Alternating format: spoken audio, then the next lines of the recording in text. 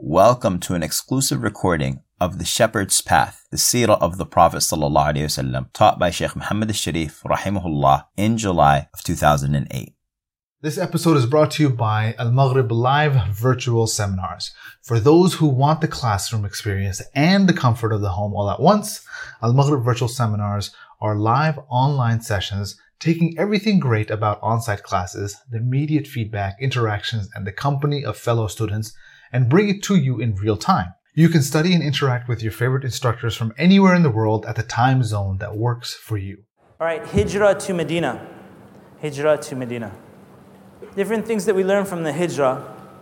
So the Prophet ﷺ was 13 years in Mecca, right?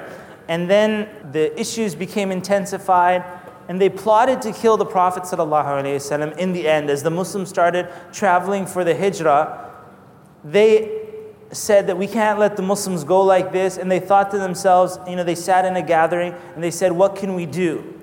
Right? So one person says, let's imprison him. And they said, no, we can't imprison him. Someone else will say, let's follow his religion. They're like, no, we're not going to follow his religion. They go through all these different options, and Shaitan, in the form of an old man, came into this gathering. And so as they're going through the options, then finally the suggestion was made to kill the Prophet ﷺ. Why hadn't they killed the Prophet ﷺ so far? The reason they didn't kill him was because he had a tribe defending him. And basically the tribe would not allow for the Prophet ﷺ to be killed. It basically would tear all of Mecca apart if the Prophet ﷺ was killed. So now Iblis, who's sitting in the gathering, it's like the suggestion is giving, what if you have a son, like a key person, from each of these different tribes, and all of them participate in the assassination of the Prophet ﷺ. If that's the case, they all participate in the assassination, then when Quraysh wants to seek, and fight with the people who killed the Prophet ﷺ, they will not be able to pinpoint which specific tribe it was, and thus they won't have any other choice except to accept the blood money. Accept blood money, and that would be the end of the Prophet ﷺ. They agreed to this, and this was the plot to kill the Prophet ﷺ. Those people who did Hijrah, the Prophet ﷺ, permission was granted to perform Hijrah. So Abu Bakr radiallahu anhu was known to be one of the first people to do any of those good deeds. So Abu Bakr immediately wanted to perform Hijrah to Medina. When we say the word Hijrah, it means like migration, right? Emigration. It's to leave from one area to another. Hijrah. Abu Bakr radiallahu anhu wanted to go immediately, and the Prophet ﷺ told him to be patient. He said, for perhaps Allah will give you a companion to travel with you. And the Prophet ﷺ never told him that it would be him, but he said, perhaps Allah will give you someone to travel with you. And so Abu Bakr radiallahu anhu, in his preparation the whole time, he had like 2 camels prepared. He had, food enough for 2 people. Everything that he had was in preparation for 2 people to travel. He didn't know who the other person would be, but he was hoping that it would be the Prophet ﷺ. Some people traveled in secret, and actually a lot of the companions radiallahu anhu would travel in secret. Umar radiallahu anhu was very strong. When he became Muslim, he came to the Prophet ﷺ, and the Prophet ﷺ said, isn't it time for you to become Muslim? And Umar radiallahu anhu said, this is the reason that I came. Umar used to torture the Muslims before. Okay? Umar used to torture the Muslims before. Not only that, but he used to voluntarily torture other people's slaves. So not only is he torturing his slaves that would become Muslim, but he's going to other people and saying that if you become tired from torturing them, let me torture them for you. That's how much Umar was harsh against the Muslims. And when the Muslims were traveling to Abyssinia, right, there was a moment where some of the relatives of Umar, they were traveling, and Umar asked them, it was like late night, he saw that they're getting ready to leave. And Umar felt sad, and he said, may you go in peace. So one of his relatives said to her relative that, I think Umar might become Muslim. And then her relative said in response, he said, no, Umar's donkey will become Muslim before Umar becomes Muslim. It's not happening. You can't imagine that someone that would be so tough against the Muslims, so harsh, that would become Muslim. And yet this was the case. Umar radiallahu anhu decided to kill the Prophet ﷺ. He'd had enough. No matter what happened, he was going to kill the Prophet ﷺ. On his way, then one of the companions saw him, and he's like, well, why don't you start with your sister first? And he's like, my sister became Muslim. And to divert Umar radiallahu anhu from the Prophet ﷺ, to give this companion time to warn the Prophet ﷺ. He went to his sister's house. They were like reading Quran, and he came in, he slapped his sister and hit her husband. And his sister said in response, well, maybe you don't have the truth, Umar. And then Umar radiallahu anhu, when he saw his sister bleeding, he calmed down and he said, let me, share with me what you've been reading. And he read from Surah Taha. Taha, ma anzalna alayka al-Qur'ana litashqa. Surah Taha, and then Umar radiallahu anhu then went to the Prophet sallallahu alayhi wasallam. Hamza radiallahu anhu is there, and they said, if Umar radiallahu anhu comes and if he tries to do anything, we will kill him with his own sword. And we're not even going to kill him with our sword, we'll take his sword and kill him with it.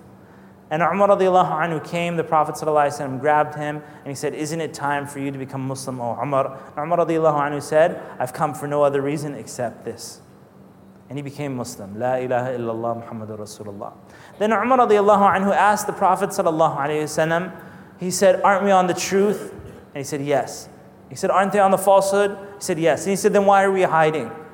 And so, subhanAllah, if you read the biography of Umar radiallahu anhu, he said the day Umar radiallahu anhu became Muslim, that was a conquest for the Muslims.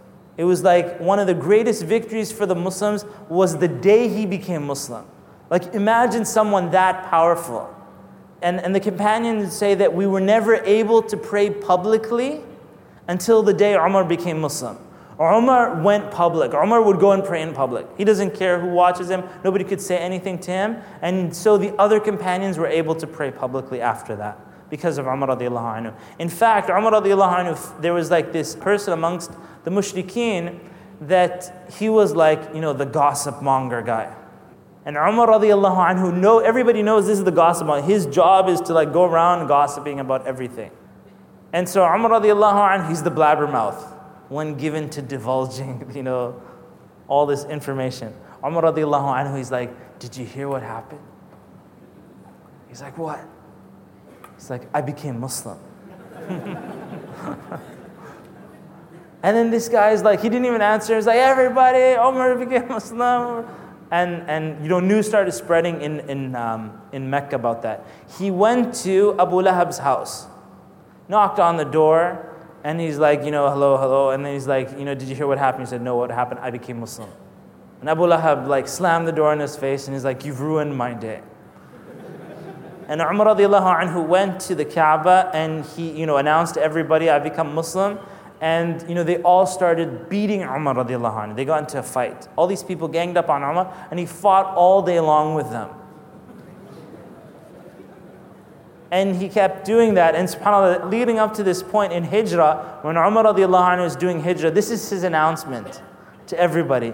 He goes out to the Kaaba in front of everybody, and he says, tomorrow I'm going to do Hijrah from, such a direction. Whoever would like their mother to cry over their dead body, you can meet me over there in that direction. And that was it. So nobody, they're like, you go, just go. And Umar radiallahu anhu went. So, and Islam was supported. There's, this is in the history of the Khulafa class. Umar radiallahu anhu, just kind of like a side point about Umar, his characteristic was that he loved people to criticize him. Remember, we're talking about criticism, and everybody's worried about criticism and so on and so forth. If someone criticized Umar, he would be thankful to Allah subhanahu wa ta'ala that someone wasn't scared of him and went beyond the fear factor and yet told Umar what he felt was the truth. Right? So Umar's statement was, Rahimallahu ahda ilayna uyubana. He would say, may the mercy of Allah be upon the person who gives as a gift to us our mistakes. There was this guy, one time I was doing a Jummah khutbah, they asked me to give an announcement, right?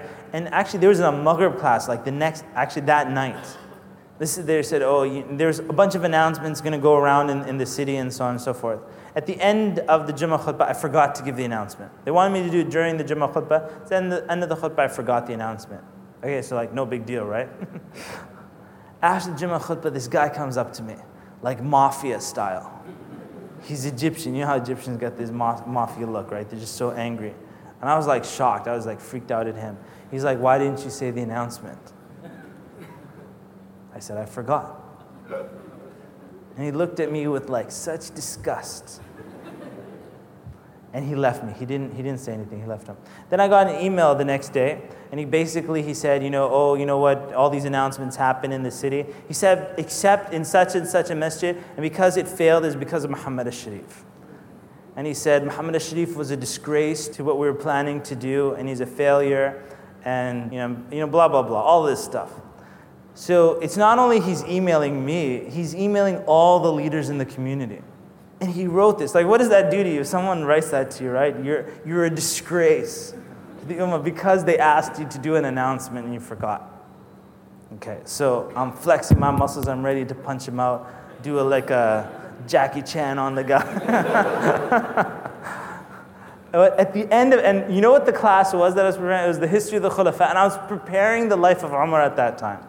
And at the end of his email, he said, Brother Muhammad, I hope you don't take any offense. I'm like, oh, that's a good one, right? I hope you don't take any offense, because Umar radiallahu anhu loved to be corrected. And then Umar radiallahu anhu loved to be corrected, and this is just a correction for you, and so on. So, my heart's beating tough, the Jackie Chan thing, the whole, ready. And actually, I learned a lesson from there. Whenever someone writes an email to you like that, how many people get crazy emails like that? People hating on them by email. The rest of you do too, you're just not raising your hands. If you get those crazy emails, write a response in a Word document and save it, right? Don't email back. And then the next day, wait at least 24 hours. And this is where I made up that policy. I said, I'm going to wait like 24 hours. And tomorrow, if I still feel like sending it, I'll send it. It was like I was going to destroy the guy on the return email. But I didn't. Alhamdulillah, I never did it. And believe me, in hindsight, I'm so thankful to Allah I didn't send that email. And so I went back to studying, and I'm opening the books of Umar radiallahu anhu and reading his history. And I said, he was right. Umar radiallahu anhu really did love to be corrected. If you study his life, someone would say something to Umar radiallahu anhu, and you know what? He would just be so happy that in the Ummah of Muhammad there wouldn't be people who would be afraid of him to the point where they wouldn't tell him the truth.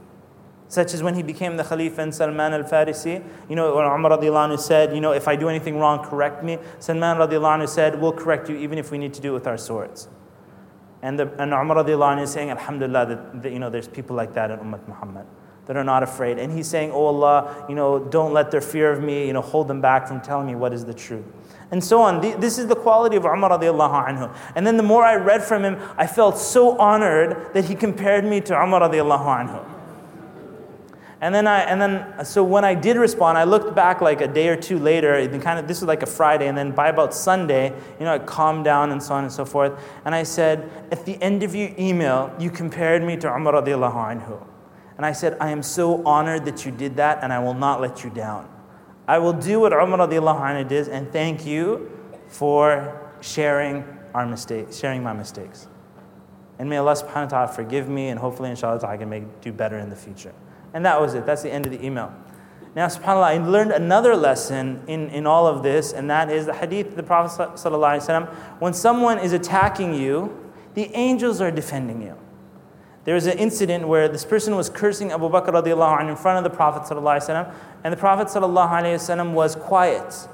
Then Abu Bakr is confused, he's quiet and he's smiling, and then Abu Bakr radiallahu anhu then starts answering the people back. When he started answering the people back, the Prophet ﷺ stopped smiling and walked away. And now he was really confused. And so the Prophet ﷺ said that when they were saying these things to you, the angels of Allah were defending you. Of course, Abu Bakr is more beloved to Allah than this person, saying these bad things about Abu Bakr radiallahu anhu. But when you took it on yourself to respond, then the angels, they stopped responding on your behalf. So what happened in this email, between those 2-3 days, even though I didn't see it, remember I said that all the community leaders were CC'd on that email? Every single one of them defended me. Every single one of them had wrote an email, and probably 10 times more harsher than what this guy wrote to me, saying that no, you're the one who's don't say this about Muhammad, and so on and so forth. They all defended me in that email, and that's why I say in hindsight, they didn't CC me on those defense emails. If I had CC'd them in my email, I would be like that kid B. right? I have all the sympathy and all of this stuff until I decide to defend myself, and then there's no sympathy left, right? Anyhow, that was Umar radiallahu anhu. Lessons that we learned from the Hijrah. The Hijrah to Medina, was the Prophet ﷺ just escaping and running away because they were plotting to kill him? And the answer is no, that's not the case. That's not the case. In fact, it's a strategic location. The Prophet ﷺ was moving to Medina to become a political leader there. And their plot to kill the Prophet ﷺ, the Hijrah had actually started. The companions were already doing Hijrah before the Prophet ﷺ did Hijrah himself. Or before they plotted to kill the Prophet ﷺ, they were already doing Hijrah. So sometimes a person might say something like, oh, the Prophet ﷺ ran away from Mecca to Medina. It's not running away, but in fact it's carrying on the message of Islam in soil that's more fertile. This Hijrah to Medina, throughout time there will always be this race against like good and bad and so on. And so this race, and they went to Medina, the Prophet ﷺ was continuing in. Like these people are insisting on, the evil, and the Prophet ﷺ is insisting on enjoining the good. Nothing can stop that. A person goes to another area and keeps going to another area until the message of Islam is established. Allah subhanahu wa ta'ala tells us in the Quran, وَإِذْ يَمْكُرُ بِكَ الَّذِينَ كَفَرُوا. وَإِذْ يَمْكُرُ بِكَ means, and when they're plotting against you. يَقْتُلُوكَ أَوْ يُخْرِجُوكَ, right? To either kill you or expel you. وَيَمْكُرُونَ وَيَمْكُرُ اللَّهُ وَاللَّهُ خَيْرُ الْمَاكِرِينَ. That they plot and Allah plots, and Allah plans, and Allah is the best of planners. So they're plotting, and when someone is like the head of a da'wah, right? Head of a da'wah organization, someone is asking about leadership skills. One of the key leadership skills is making sure to build other leaders. Because if you have an organization that's built on one leader, what do you need to do to like finish off the organization? You just snip out that leader and everything collapses. And that's the case in a lot of organizations. It's a bunch of followers under one leader. When the leader is gone, that's it. Nobody is ready to take it over and nothing is prepared and so on and so forth. And here's actually a side point to that. Sometimes a leader prepares the next leaders to be leaders, but doesn't prepare them to prepare other leaders. So maybe they're smart. Yes, they have prepared another leader, but that leader will last for about 2-3 years, and then they have to go, and then everything collapses because they were not taught to prepare leaders from day one. So this is what you do. When you're preparing the next leader, you prepare the next leader and the leader after that as well. The leader and the leader after that, and you make it a policy that 2 leaders are prepared at a time each time. That always 2 leaders are prepared at a time. So they were trying to kill the Prophet ﷺ, take out the head of the da'wah, and with that, they were hoping that the da'wah would collapse. You'll also see that they would invest money, and they invest a lot of money to fight the da'wah. Billions and billions of dollars to fight the da'wah. So when the Prophet ﷺ was traveling from Mecca to Medina, when they found that they had lost him and he had escaped from Mecca, they put out a ransom for the Prophet ﷺ, 100 camels. And I was asking a brother, how much a camel costs. In today's money, it's like $1,000. Right? So it's like $100,000. Maybe even more than that. 100 camels, a huge amount of wealth. And so you see someone like Sirah, who later became Muslim himself, radiallahu anhu. Sirah is saying that he wanted the bounty all to himself. And he went out searching and trying to find the Prophet ﷺ, and he actually did find the Prophet ﷺ. Okay? And we'll talk about that in a while. You'll see the utilization of the youth. Utilization of the youth. So youth in the Hijrah, you had people like Ali radiallahu anhu, who slept in the bed of the Prophet ﷺ, and he was in his teenage years at that time. You had people like Asma radiallahu anha, this young girl, the son of Abu Bakr ibn Ariqat, who was like the guide, and you have another person by Amir ibn Fuhayra. These are all youth in the community that helped in the Hijrah of the Prophet ﷺ to Medina. I actually wanted to, because a lot of times people mention that, the youth. The key people that moved the da'wah forward, were people in their 40s. Okay, so pay attention to that. People in their 40s. Where do we find people in their 40s? Where do they hang out in our Muslim community today? Where do they hang out? What's that, the cafes? They're at home, that's right. They're at home watching TV. I find in the dawah scene, people between their 40s, 50s, and so on, people who are very important in the dawah, you will find them at Jummah khutbah. You find them at Jummah khutbah. The Jummah khutbah crowd of people that come for a Jummah khutbah, in the past, they were the ones who were closest to the Prophet ﷺ. They were the ones who learned this deen. They were the leaders. And in fact, you'll see, for example, in the Battle of Badr, one of the muhajirin is standing and he sees two youth from amongst the Ansar. And he says to himself, I wish I had some older men standing beside me. He got a little scared because these youth are just, they're just young in the battle and so on and so forth. And they're not experienced in battle. So meaning that these older men, again, a footnote to this, we have amongst our older, we call them older generation in comparison to us. But they are like the shabab, right? They're people in their 40s and 50s. In the past, in our communities, they're the ones who established the masajid. Would you agree to that? So all these messages that you see around town, most of you had nothing to do with it. It was what we call the uncles. The uncles did it. So here's an uncle and he's like, we'll get a masjid, it will cost 500,000 pounds, but let's take a loan. And you're like, are you crazy? You take a loan and you're always in debt and so on and so forth. Our generation doesn't do that. They were like, I could never ask anybody for money. I can't. And so it's like the uncles that go around asking everybody for money, always asking, doing fundraisers and stuff. Do you guys do fundraisers all the time? Do you guys do fundraisers? How many people organize the fundraisers? Yeah, that's what I expected. You got like 3 people here. It's the uncles that organize the fundraisers. Okay? So being just, there is that group of uncles that are concerned with building foundations. All these masajid built and all these halal butcher shops and stuff like that, these fundamentals are built by them. But now we need more from that generation, more to do inshallah ta'ala. And I think that they're excited to do stuff. It just needs maybe some good leaders amongst them, inshallah ta'ala. The Prophet sallallahu alaihi wasallam, this statement in Arabic is called al-akhdhu bil-asbab. It's to take advantage of the causes, or to make sure all the causes, you have put in place all the causes. So let's say, for example, a brother wants to get married, okay? Brother wants to get married. Okay, what have you done to get married?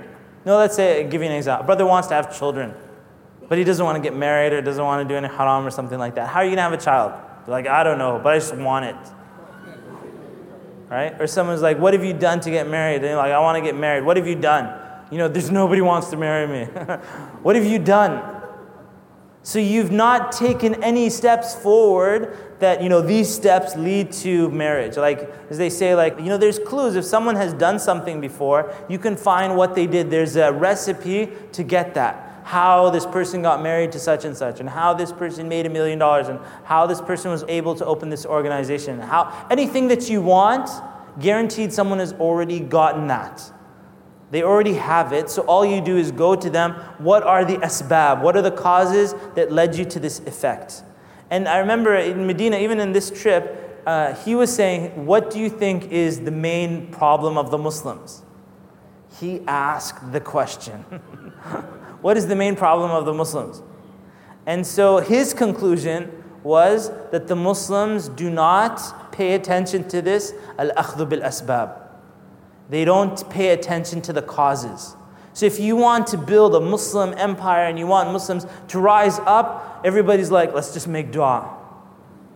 But dua, if you're sincere in your dua, you will know, sincere from Islam, that you have to take steps. You have to, give scholarships to students. You have to build universities. Like, how many universities are you going to have to build if you want to, build like a renaissance of knowledge and so on and so forth. You have to build buildings. You have to do this. There's so many things involved, and that is al-asbab. Those are the causes. So you'll see in the Hijrah of the Prophet ﷺ that he followed the causes. He followed the causes that would lead to the effect. Now, just because someone has all the cause in place doesn't mean that they'll get the effect. right? So someone may, for example, they've been to all the, they've been to like Naseeb.com, they've been to Shadi.com, and they've tell everybody that they want to get married and so on and so forth. They've done everything, and in the end, they're still not married. What's the reason? They're like, it's got to be jinn, right? It's not jinn. There's an ingredient, and that is that even if a person puts all their causes, they still might not get the effect. So you don't place your trust in the cause. You place your trust in Allah subhanahu wa ta'ala. So that means that, like, if you prepared everything, you built a university in your country, you've trained and you've led and you've done all these and so on, and you're making dua that Allah subhanahu wa ta'ala brings honor and nobility to the Muslims. You've done all your causes, the effect may or may not happen. And so you never desist from making dua to Allah subhanahu wa ta'ala to make that cause lead to the effect. Right? And if it doesn't lead to the effect, you're like, there must have been something wrong. You go back, readjust your causes. You're making dua to Allah subhanahu wa ta'ala, placing your trust in Allah. And so there's examples of this. In the hijrah of the Prophet sallallahu alaihi wasallam, one of the causes that they noted, if they leave Mecca and they're being chased, everybody would go in the direction of Medina, because they know that's the direction of the Prophet sallallahu alaihi wasallam. So what the Prophet ﷺ did is he actually camped out in a cave that was very near to the Kaaba. In fact, I would say if you walked from the Kaaba to where Ghari Thawr, where the Prophet ﷺ, the cave that they spent so many days there in, it is about, I would say, maybe a 45-minute walk. A 45-minute walk from the Kaaba. Maybe it would have been longer at that time because they have tunnels now that go through the mountains. But you're talking about 45 minutes, an hour. Walking. By car, it's about 5 minutes. By car, it's about 5 minutes to that cave. So they would immediately race out in that direction, but they wouldn't think to check, just right next door. So everybody's racing in that area. But even still, they still checked. They climbed up the mountain. They went to every cave, and they came to the cave where Abu Bakr radiallahu anhu and the Prophet sallallahu alaihi wasallam were. And so things could have broken down at that point, and you'll see that the Prophet ﷺ, they placed their trust in Allah subhanahu wa ta'ala, and the effect was in the favor of the Prophet ﷺ. You'll also see the role of women. We were talking about the role of women in the Sirah. There were women involved in this. So, for example, like Asma radiallahu anha, her nickname, Dhatul Nuttaqain, was from the Hijrah. Right? The owner of two belts was her nickname, radiallahu anha, because her belt, she ripped it in half and used part of it to take the food to the Prophet ﷺ and her father, and with the other half, she wrapped her garment. And so because of her effort in the Hijrah, that she had this special nickname. The Hijrah also is narrated by Aisha radiallahu anha, and you see other of the women, they would go out and they might be separated from their husbands, such as Salama radiallahu anha, and yet, her husband went to Medina and she's crying every day going out, until finally they felt sad for her and they let her join her husband in Medina. When the Prophet ﷺ, in the planning for the Hijrah, Abu Bakr radiallahu anhu, until the last moment didn't know when the Prophet ﷺ, this is his best friend, and he doesn't know when he's doing Hijrah, and how he's doing Hijrah, all of that wasn't known. Just as we said, Abu Bakr radiallahu anhu was told that perhaps Allah would give him someone to do Hijrah with. So Aisha radiallahu anha narrates that the Prophet ﷺ came at a hot time of the day. Right? So it's a hot time. Usually at hot time, everybody's sleeping at the hot time, or they're just taking a rest. It's not a time that you go and visit people. That's when the Prophet ﷺ came to visit Abu Bakr radiallahu anhu.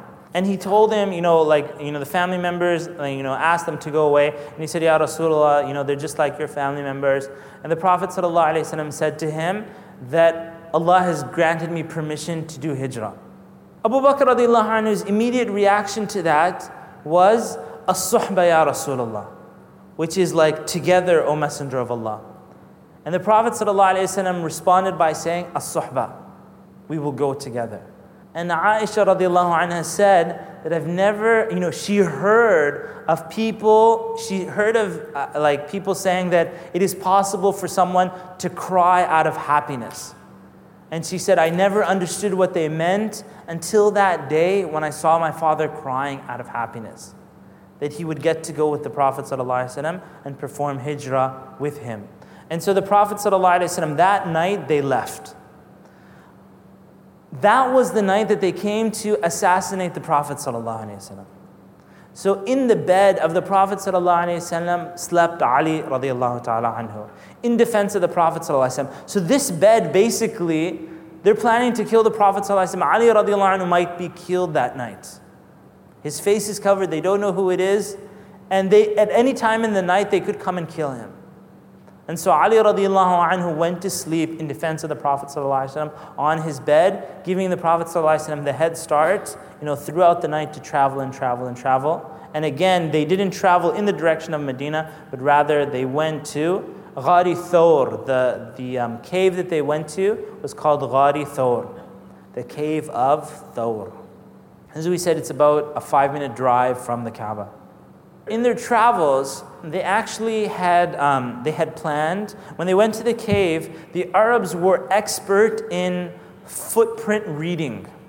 Okay? So this is basically what Arabs could do. If there's a camel walking by, they could tell where the camel came from. Right? So if the camel, for example, through the dung of the camel, would you say dung? Yeah. Through the dung of the camel, they would look like, let's say they see the dung and there's some date seeds in it or something. They'll say, oh, this camel came from the direction of Medina because they have dates in Medina. This is where, and dates are so precious, only in Medina where there's so many dates would they give it to the camels. And so they would know that, okay, this animal is coming from Medina. They were also able to, if they're looking at the tracks, they could tell that this camel is like the mother of this camel. Right? They could tell who's related to who from the camel tracks. The Prophet ﷺ and Abu Bakr, they could trace their tracks. So Asma radiallahu anha, they had sheep, and after the Prophet ﷺ and Abu Bakr had escaped, she then took the sheep and went in their direction to wash away their tracks, so they couldn't be read. So that was Asma radiallahu anha doing that, bringing out the sheep. And when she would bring the sheep as well, she would take it to that area and milk it and give milk to her father and give milk to the Prophet sallallahu alaihi wasallam. One of the shuyukh was mentioning as well is that in the path of the hijrah, how comfortable do you think the cave was? How comfortable do you think the cave was? It's not very comfortable, right? SubhanAllah, sometimes in Hajj, it's so tight and there's so many people in the valley of Mina that if only I could go up to the mountain and just go sleep up there on the mountain. We're used to just having lots of space. When you go up into the mountain, how would you like to sleep on rocks sticking into your back, right? Your head on a rock, jagged rock, and in your back and so on and so forth. It's not very comfortable. But yet, the Prophet ﷺ and Abu Bakr, they took residence in this cave for the sake of the da'wah. So it's a reminder, when things aren't so comfortable, realize that people before you had suffered much harder than what you've suffered for the sake of Islam. When they traveled to Medina, they also had a guide. They had a guide, and it's very dangerous traveling in the desert. It's not some simple matter. You could get lost. If you get lost in the desert, you'll die in the desert. Right? And there's snakes, there's all these different things and so on that a person needs to be protected from. So you would have to have an expert guide. The guide that was with them was not Muslim. The guide that was with them was not Muslim.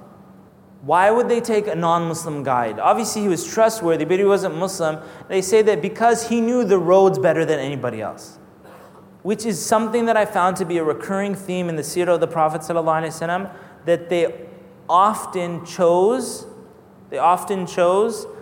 expert people. And examples of that, really quickly, Bilal radiallahu anhu, there was a companion who saw a dream of the adhan. He went to the Prophet ﷺ, and the Prophet ﷺ adopted it as the adhan, and he said, teach it to Bilal because he has a better voice than you. And someone might say, well, but I saw the dream. I'm the one who saw it. I should be able to say the adhan. Bilal radiallahu anhu is more expert in saying the adhan. And so he was the one who got to say the adhan. There are other examples of that. This example where they took a mushrik guide, even though he wasn't Muslim, but he knew the land better. In the building of the Masjid Nabawi, there was a Yemeni person who came and he knew how to build bricks. But he wasn't from the Muhajirin and so on. And he thought, maybe I should let the Muhajirin build it. And the Prophet ﷺ said, no, you build the bricks for them because you know better how to build the bricks. So it's like putting expert people in the positions of their expertise.